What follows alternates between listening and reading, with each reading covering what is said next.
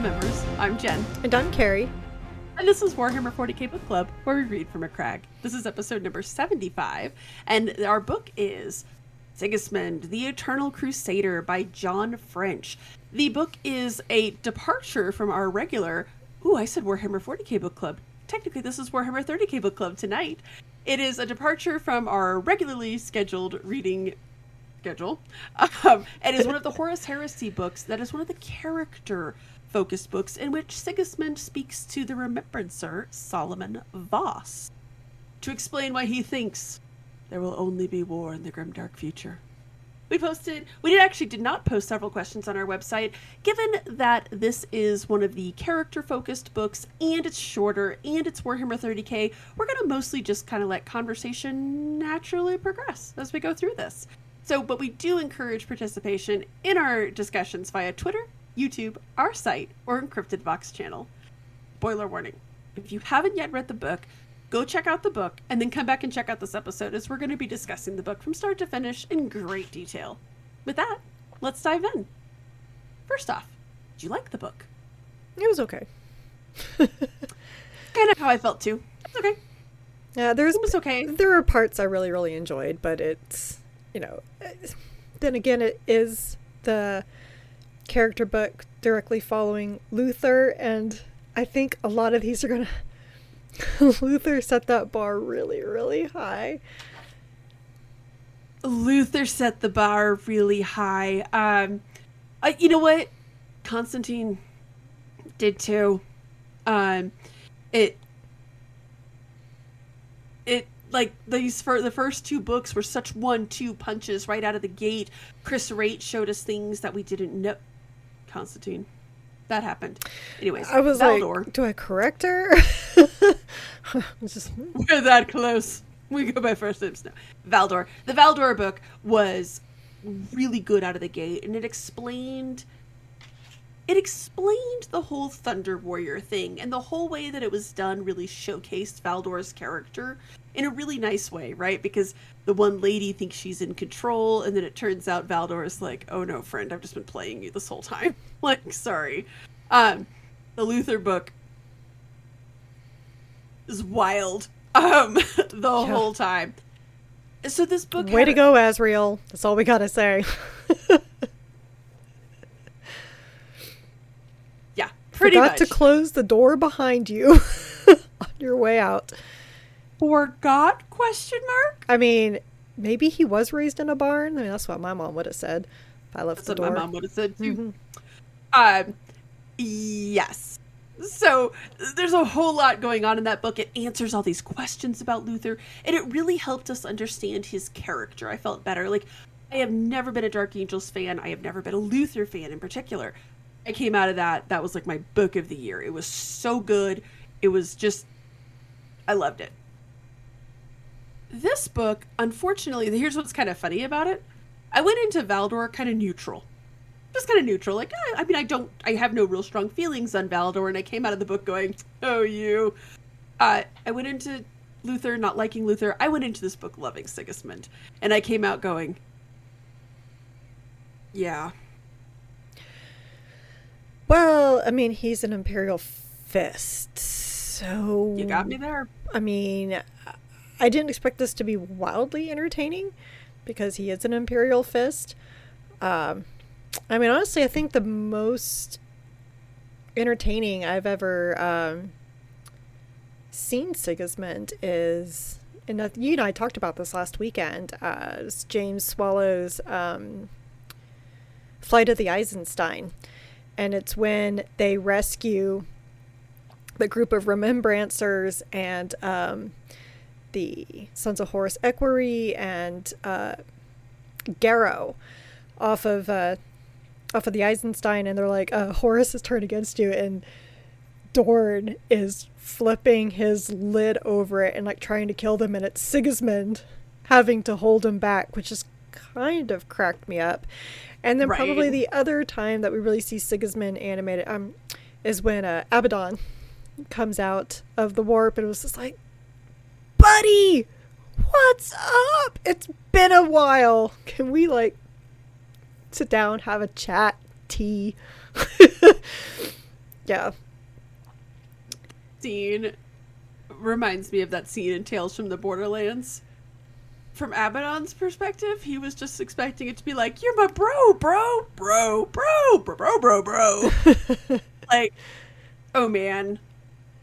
Yes. And so I think that's one of the reasons that I always liked Sigismund. I don't like some of the... Everybody knows I have really complicated feelings on the Horus Heresy by this point. I don't like what some of the authors and some of the books have done with Sigismund, especially Sigismund and Dorn. John French did seem to have more of that classic Sigismund-Dorn relationship and the classic Sigismund. I guess I find him a fascinating character, but from a distance. You like the idea of Sigismund? I like the idea of Sigismund. I mean, so what I really liked about this book, though, was some of his perspectives on different factions and different characters in those factions. Like, I really, really enjoyed learning about his respect for the World Eaters, which you would think would be the complete opposite of what he would think. So, like, was actually one of my favorite scenes. So, like, that's one of the... I didn't take very many notes because I'm a bad person, but it was, like, but I did write down, like, from page 135 is where he's talking to Boreas, and Boreas was like... He goes... Because he's kind of disgusted with the World Eaters from what they've become from the Warhounds. And he says, the Warhounds were warriors of a great legion. This... And Sigismund interrupts him. I do not think they have changed. I think they have become more themselves. I think we are all like them. They have not changed. They have become true. And I really, really liked that interpretation. How I did too. You know, about them, and how he and Karn, you know, really established this mutual respect. Like, Karn was like, "Oh, you here to judge me?" He's like, "No, I'm here to understand." And right. You know, he even kind of like explains his feelings like across many different factions when, you know, they get all heated with stuff. Like, he's kind of like the very quiet one, the quiet observer who has like very interesting insights into things. Like, I even had Horus's kind of coronation into War Master. For me, this was like the first time to really kind of read anything where that takes place, because like, it gets mentioned, but you don't so far in the Horus Heresy they haven't had like a full flashback, like, you know, when it happens. So when he's listing the factions that are there, I'm kind of snickering because I'm just like, wow, not very many loyalists are there. Like, Ultramarines aren't there, Dark Angels aren't there, but Lion was probably actually in the Lion's Horus Heresy Primarch novel. He mentions why he wasn't there. He was doing other things, but he was busy. He was busy, but you can kind of tell he's a little bitter, even though he's just like, well, of course Horus is going to be War Master. You know, I work better doing other things. Like, well, you can keep telling yourself that, sweetie. That's fine. But yes, I mean, those... Oh, and especially for me, when he sees Abaddon and the two are just like, bro, so cool to see you. Shake hands, have a chit-chat. You know, like, oh, right. They like to do that. They like to have... They do. They like to take the, you know... We all, like, because we already knew who kills who. Bickering and arguing and who killed who, but in the past they make whoever killed who be best friends. Of course. Sanguinius and Horus, Ferris and Fulgrim. You know, now we got Sigismund and Abaddon. Or they make sure to make best friends on opposite sides of the thing, right? They make it very clear. I mean, his best friend was Karn. One of them was Karn. There's a tragedy to that, right? Like, and of course, I will say, so going back to something you had said earlier, my favorite scene from the whole Sigismund X Karn thing is actually, he does understand the World Eaters. Later in the Heresy, he doesn't necessarily approve of them, but he understands them, right? And he's giving them that chance. And my favorite quote of this, and it was actually quite lovely, is the scene when it's Sigismund, it's the Ultramarine, Oh, I think I know what scene you're talking about. Iskalahar Yeah. and Karn. And Karn says, "You will remake what remains, build different ideas in the heads of the people that are born after we are gone. A mirror of Ultramar and Imperial ideals. That is what this will be. Everything else plowed under. And you call us barbaric." I liked the whole idea that Karn in the World Eaters, like especially before the heresy, before things go Ploin shaped, they did kind of have this ideal, right? Like, okay, everybody should get to die a warrior. Everyone should get to die a centurion with their weapon in their hand and at least go down with a fight. I liked that concept. I thought that was great. Well, and when they were confronting that one rebel, and they're like, he's not going to comply. Like, we should fight him. Sigismund realizes that, right? He's just and Sigismund's like, no. yeah, he's totally right. And the Ultramar, he's like, but we're gonna lose people. He's like, seriously, we're gonna lose like a bunch of people to humans. Just let them die with honor, because Karn was 100% right. Like, you let them live, it's going to fester, and there's gonna be another rebellion. Or you're just gonna plow down their entire way of life. You're gonna make a little diet Ultramar, which is what the Ultramarines do, right? Because they're space Romans. But that idea of like, look, you can't just, this is not the way that Karn felt that it should go, right? The World Eaters are still, again, they're very much die with honor, die on your feet, right? Don't just succumb to bureaucracy. I liked that whole scene, and I loved the idea. And of course, they always have to show that that's where where Sigismund learned to chain his weapon to his arm, right? That's why the Black Templars to this day chain their weapons to their arm. I loved that. Of course, my favorite scene in the whole book, I said that was, actually I forgot. My favorite scene is when he attacks Sevatar, and Sevatar is like, you just attacked me from behind? Like, oh, don't tell me I have to like you. Yeah. I chortled aloud. That scene was so wonderful. But it does come to the heart of what I struggled with this book, is this book, by and large, like, look, did Too Long Did Not Read? Sigismund thinks there will forever be war because he's kind of a pessimist. That's all he's known, like, literally his entire life, even as a boy. That is all he's ever known. Yeah. Like, and honestly, 200 pages for that. Honestly, he really did have the right of it, because he was even talking to Solomon Voss, and he was just like, we're not gonna be able to keep our eyes on everybody. Like, people are gonna get unhappy, things are going to happen, and he's right. He's 100% right. That's why the Roman Empire fell. Too big, right? They got too big. It's a little too big. Same thing with the British Empire. That's why it ended up collapsing, because it just got too big. Like, you can still say, oh, there's still parts of the British Empire. Okay, whatever. But in the end, like, a lot of those countries, they released them because they was too big, and the island so small, and everything else too big. And and the Imperium, you could 100% argue, is way too big. Oh my God, yes. Like, they have extended their reach. Even if the Emperor was still alive, there would still be problems. There's just a little too much, and there is this, and it does kind of go to the heart of what was always one of the. Now, this is a double-edged sword, because John French accidentally triggered one of my trap cards. There is a concept within the Horus Heresy that the authors are really leaning into that I hate. But we'll get there. There was no perpetuals in this book. Yeah, okay, fair. Different concept that I dislike.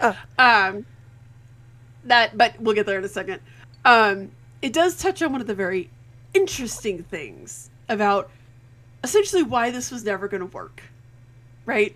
Is that, in that one little scene that I really enjoyed with Karn and the Ultramarines and Sigismund, like, even as you said, Boreas is like, you understand these people? Like, Boreas is kind of like,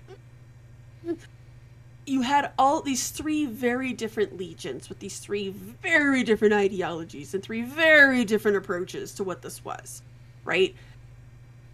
And then let's go back to the Night Lords scene, right? They show up, the Night Lords are doing as the Night Lords do on the planet. Sigismund is unhappy with that because it's barbarism. Love my adorable little psychopaths. But it's terrible, right? And so this book basically was Sigismund duels everyone. But it's one of those things where it's like, when you have people like when the Imperial Fests, how the hell do you have them fighting on the same side as the Night Lords? Like, these are they're not, and I understand that the idea was that, like, oh, okay, or at least it has been posited that you would have one of each of the different legions within a group, right? So you would have the little murder guy and the rage factory and the builder and the destroyer and the sneaky boy and all of that. They would all work in tandem together, and that would have been really great and all that, but that's not how it was going at the time of the Horus Heresy. I guess what I'm saying is, if the Emperor was surprised that this didn't work, he wasn't paying attention. Okay, I'm confused. Surprised that what didn't work? Surprised that there were so many, like, that the Primarchs and the legions had personality issues, that they greatly disapproved of one another, that they did not work together in sync. And part of that is because they ended up compartmentalizing, right? And you had the Night Lords off following Conrad Kurz, doing as the Conrad do, and you had the Imperial Fists off doing what Rogel Dorn does. They disapprove of one another. When you think about it, like, obviously what Sigismund did in that scene was excellent. He was supposed to stop Sevatar. He was supposed to try to stop what the Night Lords were doing. But if you're the Night Lords, who the hell are you? And what is it? How dare you tell us how we take over a planet? Like, it's one of those things that's always very interesting to me, to the Horus Heresy. It's not beyond the Primarchs themselves, just the legions, where you look at this and you're like, how in the hell did the Emperor think these guys were going to all work? Especially when he had them compartmentalized as he did. Well, if you go to the whole, like, nature versus nurture, right? And that's my trap card about the Horus Heresy right there. We'll get there in a minute. Continue. The old nature versus nurture, if, they were supposed to be like a certain way, but then so it's like, are they the way that they are because of how the Emperor imprinted them, or are they the way that they are because of how they grew up? And you can make really good arguments for both. Like, I'm reading Know No Fear, and it is actually kind of heartbreaking for me listening to Know No Fear and hearing Lorgar the way he is, because I swear to God, that Lorgar Primarch novel, like, deeply affected me. Like, seriously, Gav Thorpe, like, you need to cut this out, but, like, it deeply affected me because it just makes me so sad. Like, where was that sweet boy that Cor Ferron beat, but he was still so sweet and nice to everybody, is gone. And that sucks. The only reason why I strongly believe he even tolerated Erebus and Cor Ferron was because he was a sweet man. And he was loving and loved everybody. And Monarchia, what happened with Monarchia was just such a slap in the face when all he's ever wanted to do was just show his love for everybody. And it really went into, like, some of the problems he had with his brothers, that he really wanted to connect with all of them, but some of them just did not like him. Like, Ferrus Manus was always very, very mean to him. Right. And, Vulcan was always okay with him. But he commented, Vulcan liked everybody. And, Horus, he's like, everybody loves Horus. Even Alfarius mentioned that in his Primarch novel, that everybody loves Horus. And it's really funny because even in Know No Fear, when Guilliman's talking about who his closest friends are, he says it's Dorn, Ferrus, and Horus, and Sanguinius. Like, okay. Everybody loves Horus. Everybody loves Space Jesus. Well, and Horus. Everybody loves Horus, Actually, Alfarius didn't like Sanguinius because he mentioned about, like, he's too pretty for his own good, or something. It was kind of a funny remark. But right. Regardless, but again, it's like, just with what happened to him, who knows what could have been, right?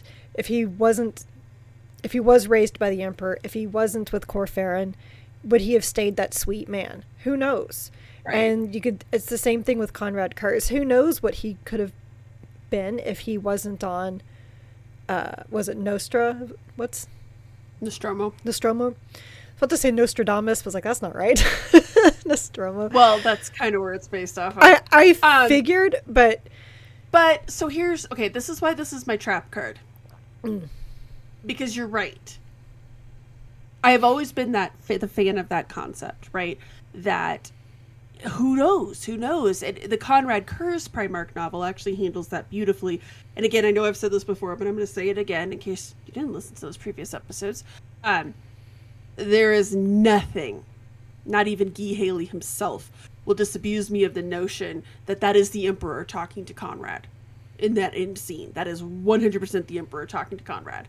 And he says, he's like, my vision for you was so much different. And like, there's this great scene in the book in which this kid tries to attack Conrad and he sees two futures, one in which he saves him and one in which he doesn't. And of course, the one in which he saves him, like, good things happen and it's so amazing, and he like helps him and he becomes this paragon of virtue. But then the kid just killed, like, the other ones, so if he doesn't do something, the kid just tries to kill him. And so of course Conrad believes that. He goes with the pessimistic route because that is what is real to him. And the Emperor's like, I would have taught you how to use your precog, and like, I would have helped you put that to good use. But, so on one hand, yeah, okay, cool, that's a really interesting concept, like what would have happened. But a lot of the authors right now are trying to basically say it is nature. So like this book even mentions it, right? That where does the 8th Legion predominantly find their guys? Prisons, slums with gangs, like kind of like where Conrad is on Nostromo, living amongst criminals and thieves. And are you trying to say that's where they picked the Night Lords pre-Conrad? Yeah, they say that in this book. Because remember, it's the 8th Legion that comes and finds him in the slums where he is. We have come for you. Remember, like he says. I guess I missed it that they said that the original 8th Legion, the Terrans, were also from prisons. They went and they grabbed down through. They hinted it in this, and they've established in other books that they predominantly. And I think I'm pretty sure Sigismund says that to Voss in this book. I might be conflating two stories at this point, but they constantly say that yes, they went through Terran prisons, they went through Terran slums that were heavy gang populations, right, for the 8th Legion, which then goes down to nature. And like they talk about how. So if the Emperor really did have that plan. Which then comes back. Now, on one hand, I could argue that the neat thing is that I've always argued that maybe this is all in the Emperor's plan. It's horrific and terrible, but maybe it's all part of the plan. And maybe he foresaw the heresy and something needed to happen for something else to happen down the road, because the Emperor does tend to think in the long game, hence why he imprisoned the dragon. I am convinced he knew about the heresy.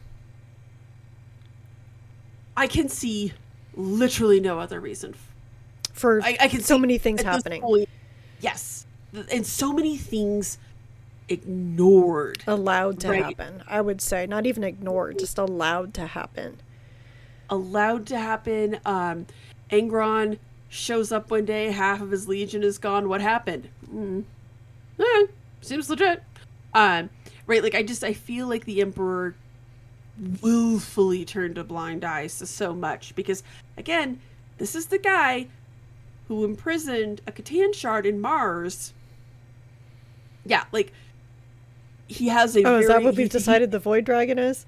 I have no idea. I can't keep up. Yeah, he's a Catan. Okay. I figured it was an actual dragon that St. George slew. I mean, it's kind of the world I live in. But there's okay, so I do like that argument, and I do love that argument and everything, but it does make other arguments moot, and I do dislike sometimes, because I feel like on one hand there is that big argument and I really love it and it's a great debate and I could have an entire TED talk on this, but I don't necessarily know that that's why some of the authors are doing it. Like, I don't necessarily know that they're trying to build towards that. I feel like it's more like C. You see what's going on there?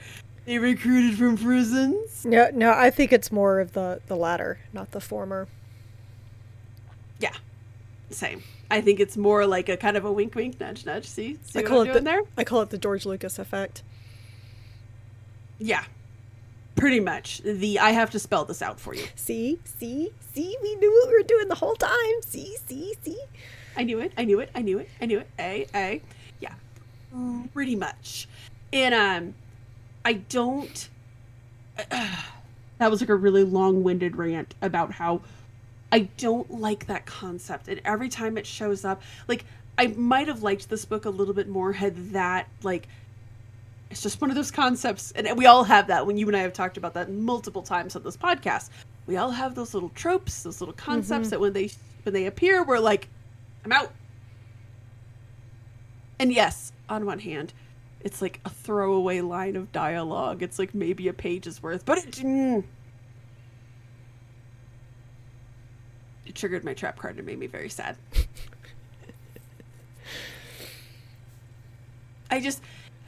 That's one of the things that I struggle with. Having said that, it was interesting to me that the 8th Legion picked him up initially. Oh. Little ganger boy. Well, seeming ganger boy.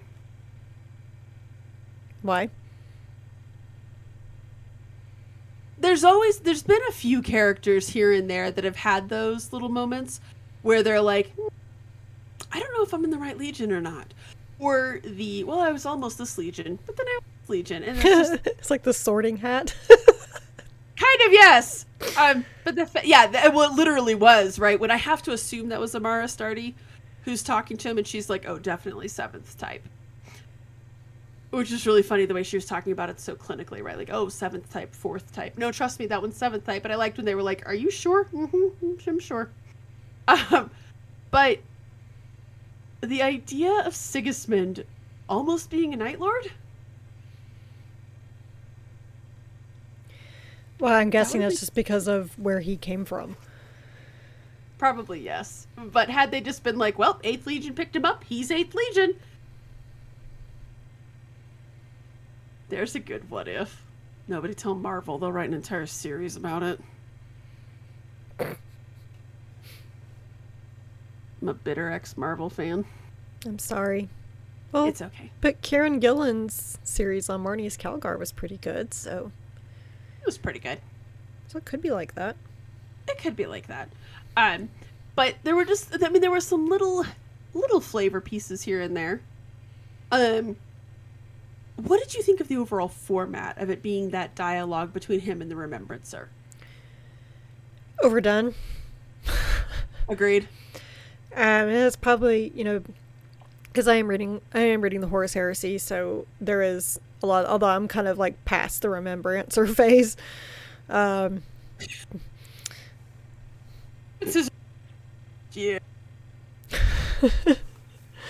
I mean, yeah, just, I don't think there's even any Remembrancers, like, on Calth. Now that I think about it. Just dawned on me? What? You know how Marvel had Phase 1, Phase 2, and Phase 3? Yeah. I feel like the Marvel Cinematic Universe. Yeah. I feel like the Horus Heresy arguably has Phase 1, Phase 2, and Phase 3. Phase 1 was the Remembrancer phase. Phase 2 was the Perpetual phase, which unfortunately extended off into Phase 3. But that was when Remembrancers were so Phase 1. There might be more than one phase. There's like 50 at this point. 10 at least. But yes, like, we're past the Remembrancer phase, and Remembrancers, if there are any still alive, have been packed up and sent back to Terra. Good luck. Sainted. Like, or sainted, but I mean, good luck getting back there, because there's some warp storms, and we don't know if it's still there. That's kind of fun, right? Yeah, so, although with the timing of No Fear, but if there are Remembrancers, they're not on Macragge's honor, they're not on Calth. They may be elsewhere in Ultramar, or maybe Reboot's like, I don't need Remembrancers. I write down everything as it is. concern right now. Well, Horgar is trying to kill my planet. no, I'm just saying, well, before, because they were planning these ceremonies and these big feasts. It's going to be a big old party. You know, we're reconciling. This is great. Brother Horace has the best ideas. yeah, he does, Pumpkin. He does. But I could just totally see Raboob like, I don't need remembrancers. I write down everything as it is. I'm my own remembrancer. Anyway. Right. Which is about to bite him in the ass. But it does? In Godblight. Oh. Godblight references. Yes. Right. Forgot. Anyway. Maybe you shouldn't have written down literally everything. Well, you know. Oh my god, I was about to make a joke and then it dawned on me it's actually accurate. They might as well have called Godblight the book in which the historiator finds Robbie's journal. Should have put a better lock on that journal. Well, I mean, they had a good lock on that journal. His name was, oh crap, I can't remember his name. Let me go back. Why does that journal still exist? That journal should have been burned in a fire. Tigurius. Oh, but we don't burn anything that the great Robbie Bobby ever wrote. I'm just saying. Anyways, continue. I don't even know where I was going with it anymore.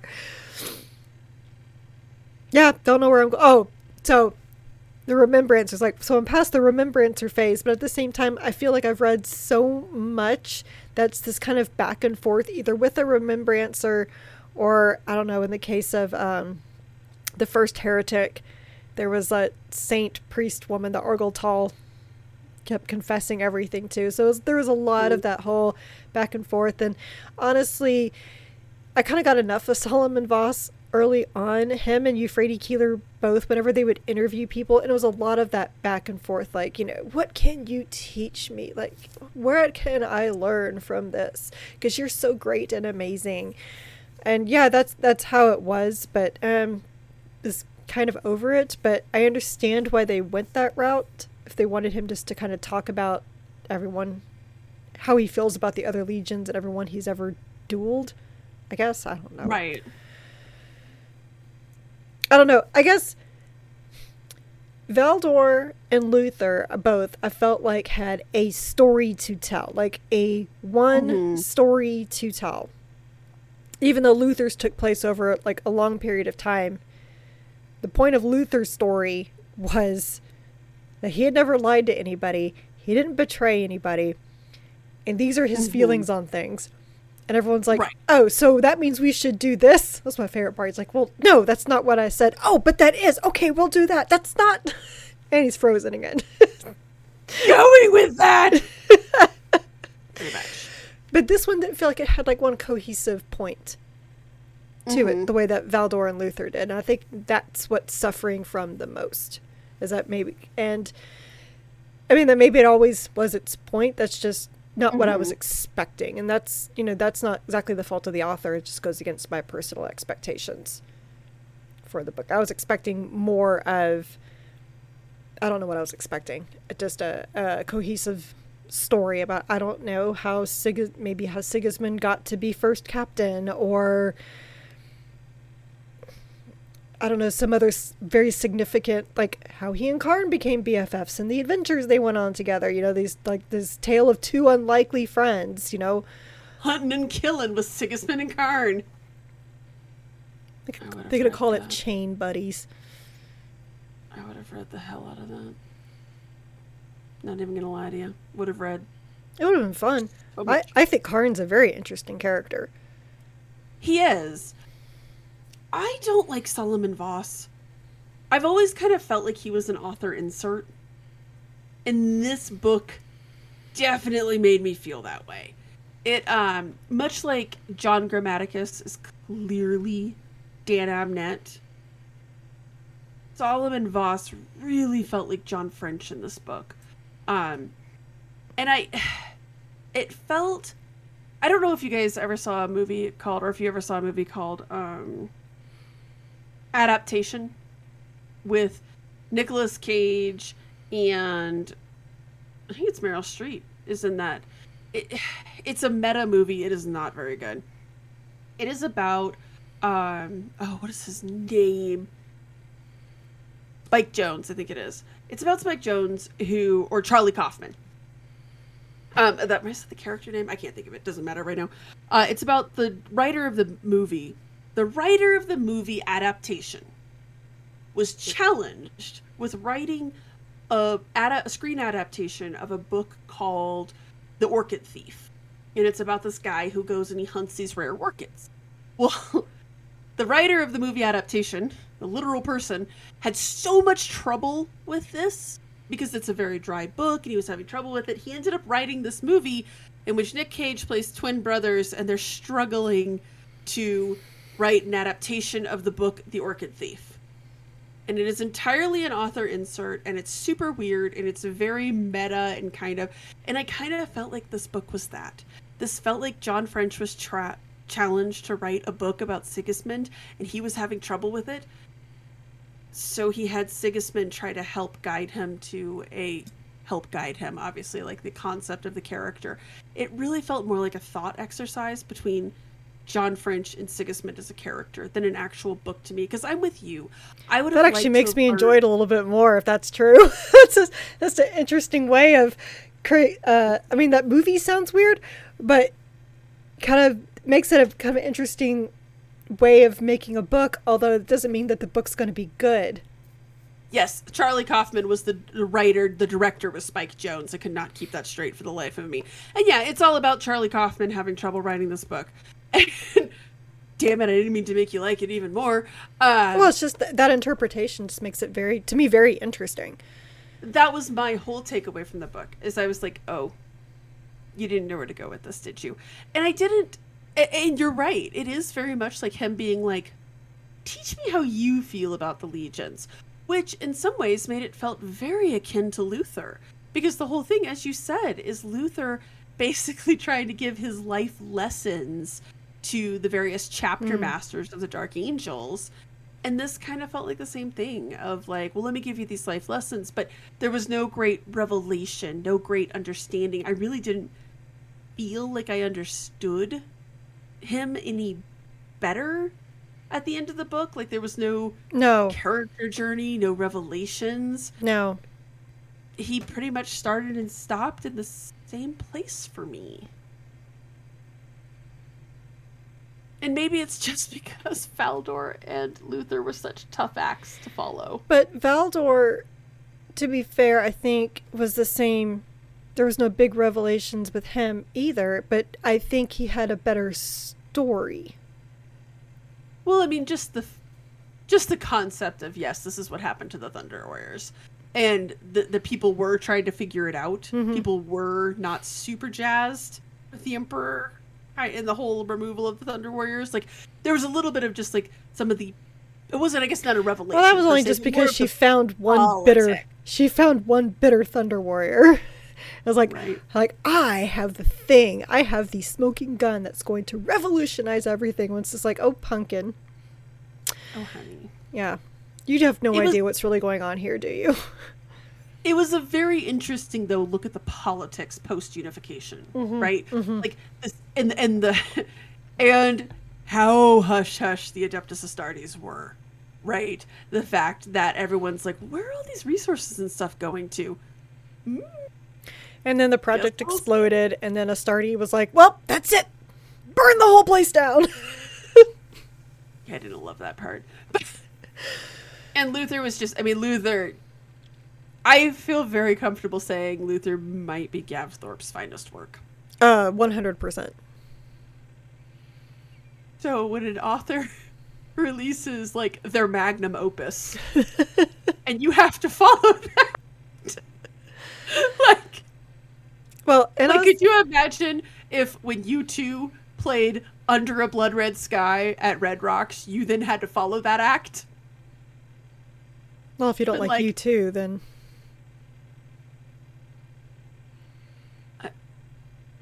I'm not even going to unpack that right now. I mentally can't handle that right now. So, but yes. It makes me feel bad. Well, I think I it don't doesn't help that the Imperial Fists are just not a very... they don't have a lot of story with them. And No. they're kind of boring. But I think they're very... supposed They're to be dry. dry. That's a better way to put it. Dorn is dry. Sigismund's dry. The Imperial Fit, like their whole, Which is why I think that, you know, their whole culture is like- they're dry. like Josh Reynolds' take on them was just so great. Like that one Imperial Fist when that human's trying to chit chat, he was just like, oh, I see what he's doing. I'm going to small talk the crap out of this guy. It's going to be great. Exactly. It's like, well, I'm gonna win this.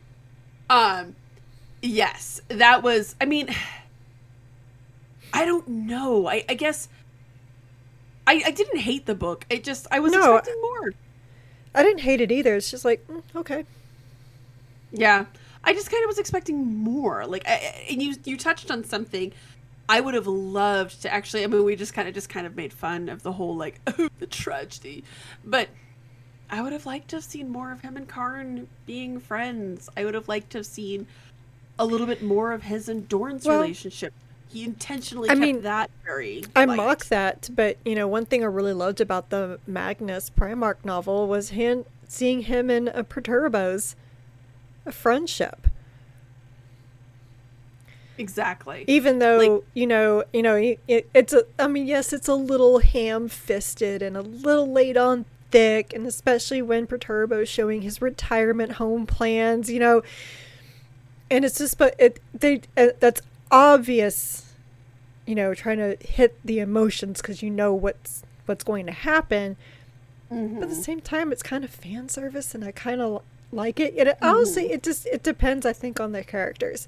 And you know, and for us, like Sigismund just doesn't hit that note for us. He doesn't. And even though I would say like, oh, it would have been like I just said, like it would have been really cool to see a book with him and Karn, but let's be real. Karn would have been the more interesting of the two of them. Well, right. Right? If the book had been more about his relationship with Dorn would have been the more interesting of the two of them. Like I feel like whoever was aside of him, I actually was kind of hoping that this would have gone beyond the heresy and would have shown him starting the Black Templars. Basically, I kind of was like, You know, that. I was kind of looking at that too. Especially because they have that whole dalliance into him joining the Templars. Right. Well, and you know, and Luther already opened up that door for that, right? Because it starts in the heresy, and you know, we get to experience 10,000 years of in and out of stasis, and when he walks out of the rock. So, question though, where does he go? Luther? Yeah, I mean, it's like trying to escape from Alcatraz. Where do you go? The implication is he gets out. It goes where? It is like Yes. Alcatraz. Like it's a rock. Like it's basically an asteroid floating in space with a tower. Where are you going? As though the second he stepped foot out of that prison, someone somewhere was like, oh snap. Like somebody popped out of the ethos. And by the ethos I totally mean the warp. Okay. Somebody popped out of the warp and was like, hey buddy. It just kind of dawned on me. It's like, you know, escaping from Alcatraz. Where do you go? Shark infested waters? What's his name? Astalon? No, the guy. Sorry, no. Cypher? Yes, Cypher. Thank you. The guy appears. The guy with the sword. He appears and is like, hey, buddy. You got 10,000 years to catch it up to do. Let's ride. Let's ride. You and me, buddy. There's a whole lot of interesting stuff going on with the Dark Angels. And I thought that was just enough to be like... But what yeah, you're right. happens Like a post-heresy or like mid-heresy whenever the Black Templars form, I think would have been very interesting too. Like, how did that happen? I mean, we know how it happened. Gulliman's like, we're chopping down the legions, but where did the idea come from? Like, why did Sigismund volunteer? Just, there's questions. Right. It would have been interesting. There is. One of the key concepts that I think is interesting is that, if you recall, is they deal with this in particular in that. Is that Black Legion? Yeah, that's Black Legion. Where Abaddon sees him again. Remember, he says, he's like, I knew you guys were going to be back and nobody believed me. So I would have really liked to have seen, after the heresy and after they all bamf into the warp, I would have loved to have seen Sigismund being like, they're going to be back. And everyone being like, I don't think so, buddy. And him being like, nope, they're going to be back. Like, I would have loved to seen that argument. You could have done a little bit pre-heresy, but then that post-heresy of, this is not done. This is just the beginning. Like, I would have loved to have seen that. As you said, I would have loved to have seen the Templars form. I would have loved to have seen him be like, not more than 1,000 Marines. Right here. See, it says right here, unless you're in Crusade. Guess what, bitches? We're always on Crusade. Because, wait for it, they're going to be back. Like, that would have been so cool to me. I would have loved to have had a deeper insight into that, rather than, I once dueled Sevatar. Do I once dueled Karn? Okay, buddy.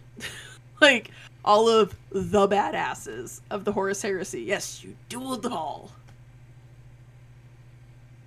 And apparently you didn't want to be a Space Marine. Well, he was kidnapped and forced to become one. That was kind of all of the beginning guys. I'm going to be really honest. And I know that your byline says this, but I am so sick and tired of the I never asked for this mentality in that particular trope. I'm not a fan of. And I loved Deus Ex Human Revolution. But if Adam said I never asked for this one more time, I was... To be fair, he only said it once, and people just went with it. I know. Just the way he said it. I saw the voice actor at a con once, and he said that he can't even say it anymore. Like, if he's... That's really funny. Like, he's just like... He'll say, like, well, I didn't ask for that. Ah! No. He really changes it. He said, people are just like, what is wrong with you?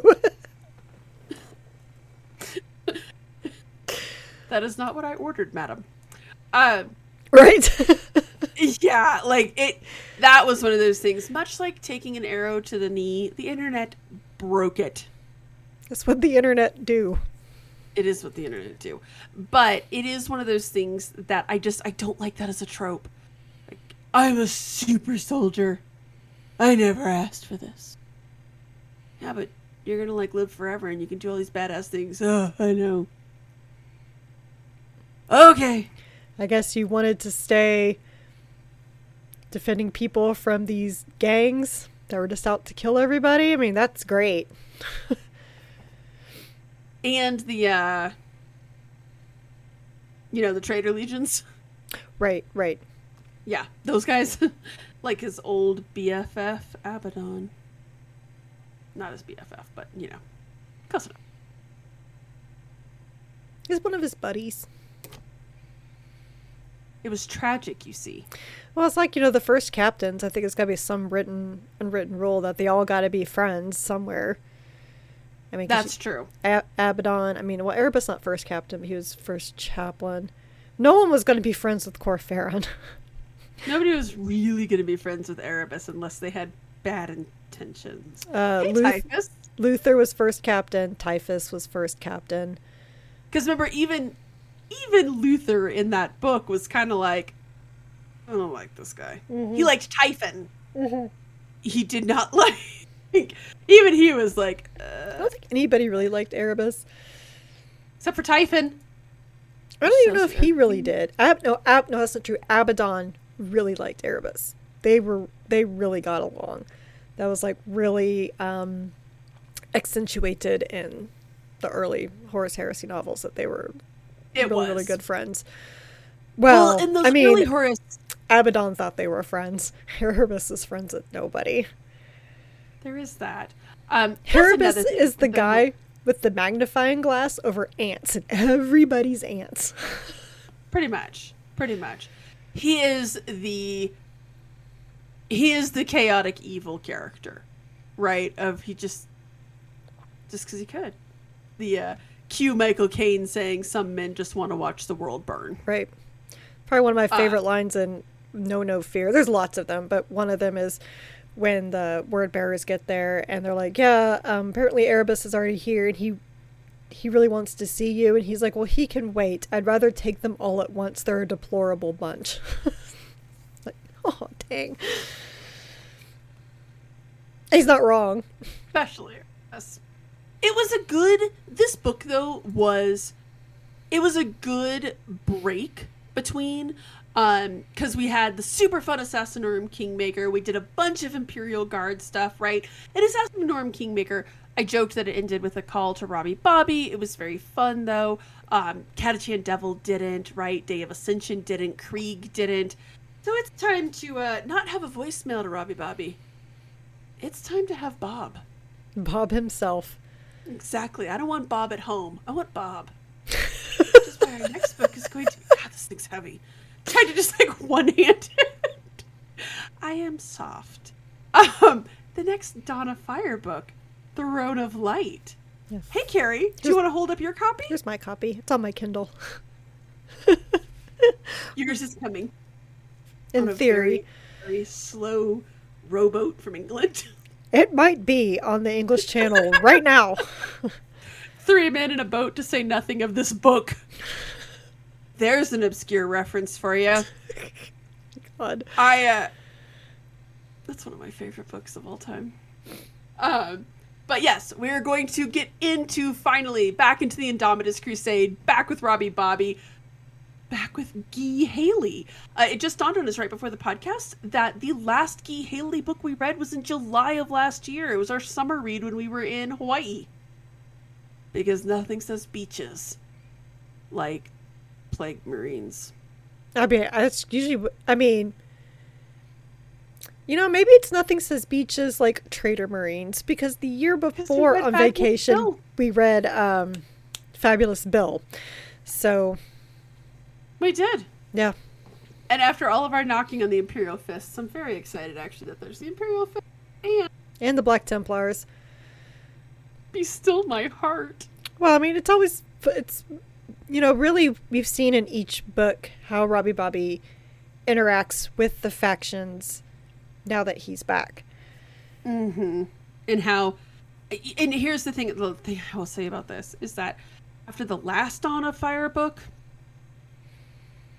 we can only go up from here. Oof. So cruel. That book was not good. You know what? I think the reason why people who hated that book were most likely Space Wolves fans. If Luther was Gav Thorpe's magnum opus, the Wolf Time was his phoned in. Oh, no. No. So you hated Ashes of Prospero, so would you actually say that's better than Wolf Time? Yes, actually, I would. That really surprises me. I would go back and reread Ashes of Prospero twice before reading The Wolf Time. Well, I don't want to reread The Wolf Time. That thing was fat. I don't got time for that. If I could go back in time and you were like, hey, do you want to read The Wolf Time? I'll just go read Ashes of Prospero a second time. That's how much I dislike that book. From people I talk to on Twitter, I stand by it. I think if you were a Space Wolves fan, you didn't like it. But people I know who were not Space Wolves fans are like, yeah, that's pretty good. Yeah. You know, and I would actually challenge people on that too. It could have been any Legion. When you have a chapter master pitching a fit and throwing his toys around the room like that, I don't like the Dark Angels. Right? I can't stand that chapter. I would have been equally pissed off. Oh, I totally expect Azrael to throw his toys around the room. See, but not so childishly. I would expect him to kind of be like, I don't know. Who are you? I don't know. A little coffee.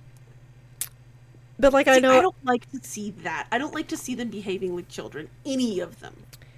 but like I said Master.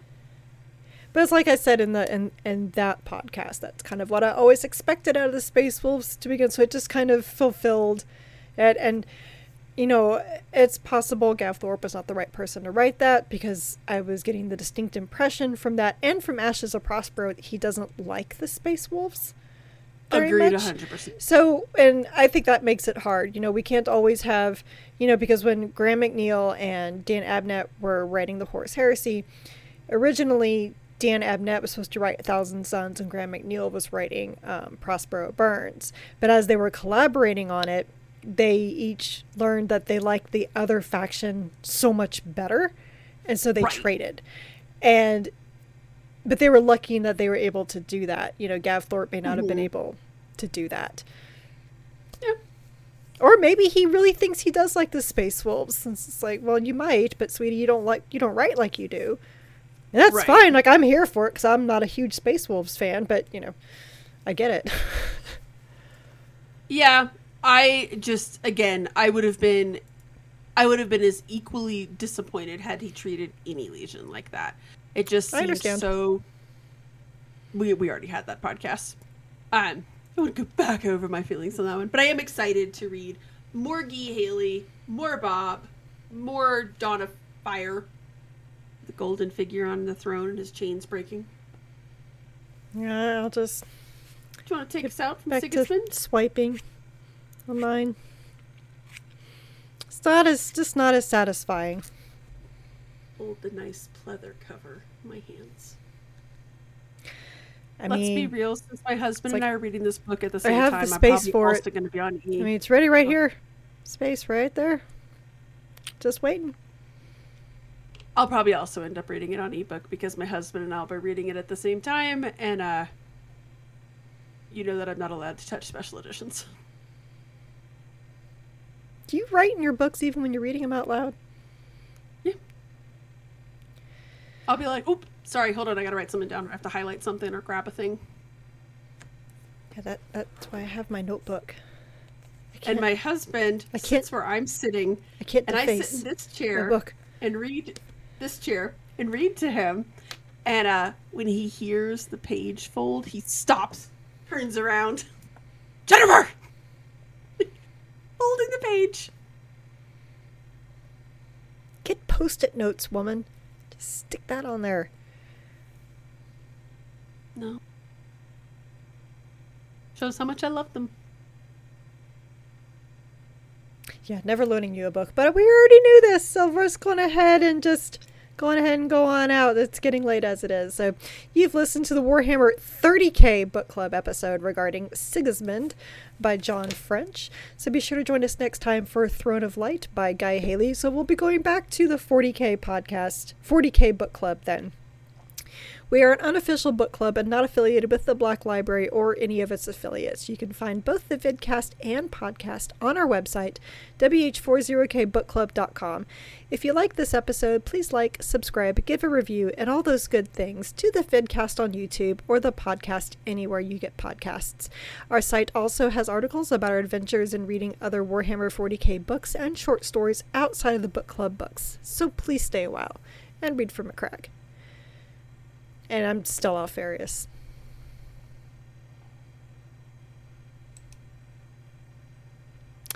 Hate to tell you, but that didn't come through at all. Aww. Fine, I found my marker statue, so make us whole. That's not 40K.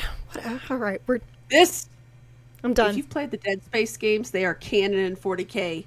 Fight me. Actually, probably 20K. I can't do this. I quit. I'm out. Good night, everybody.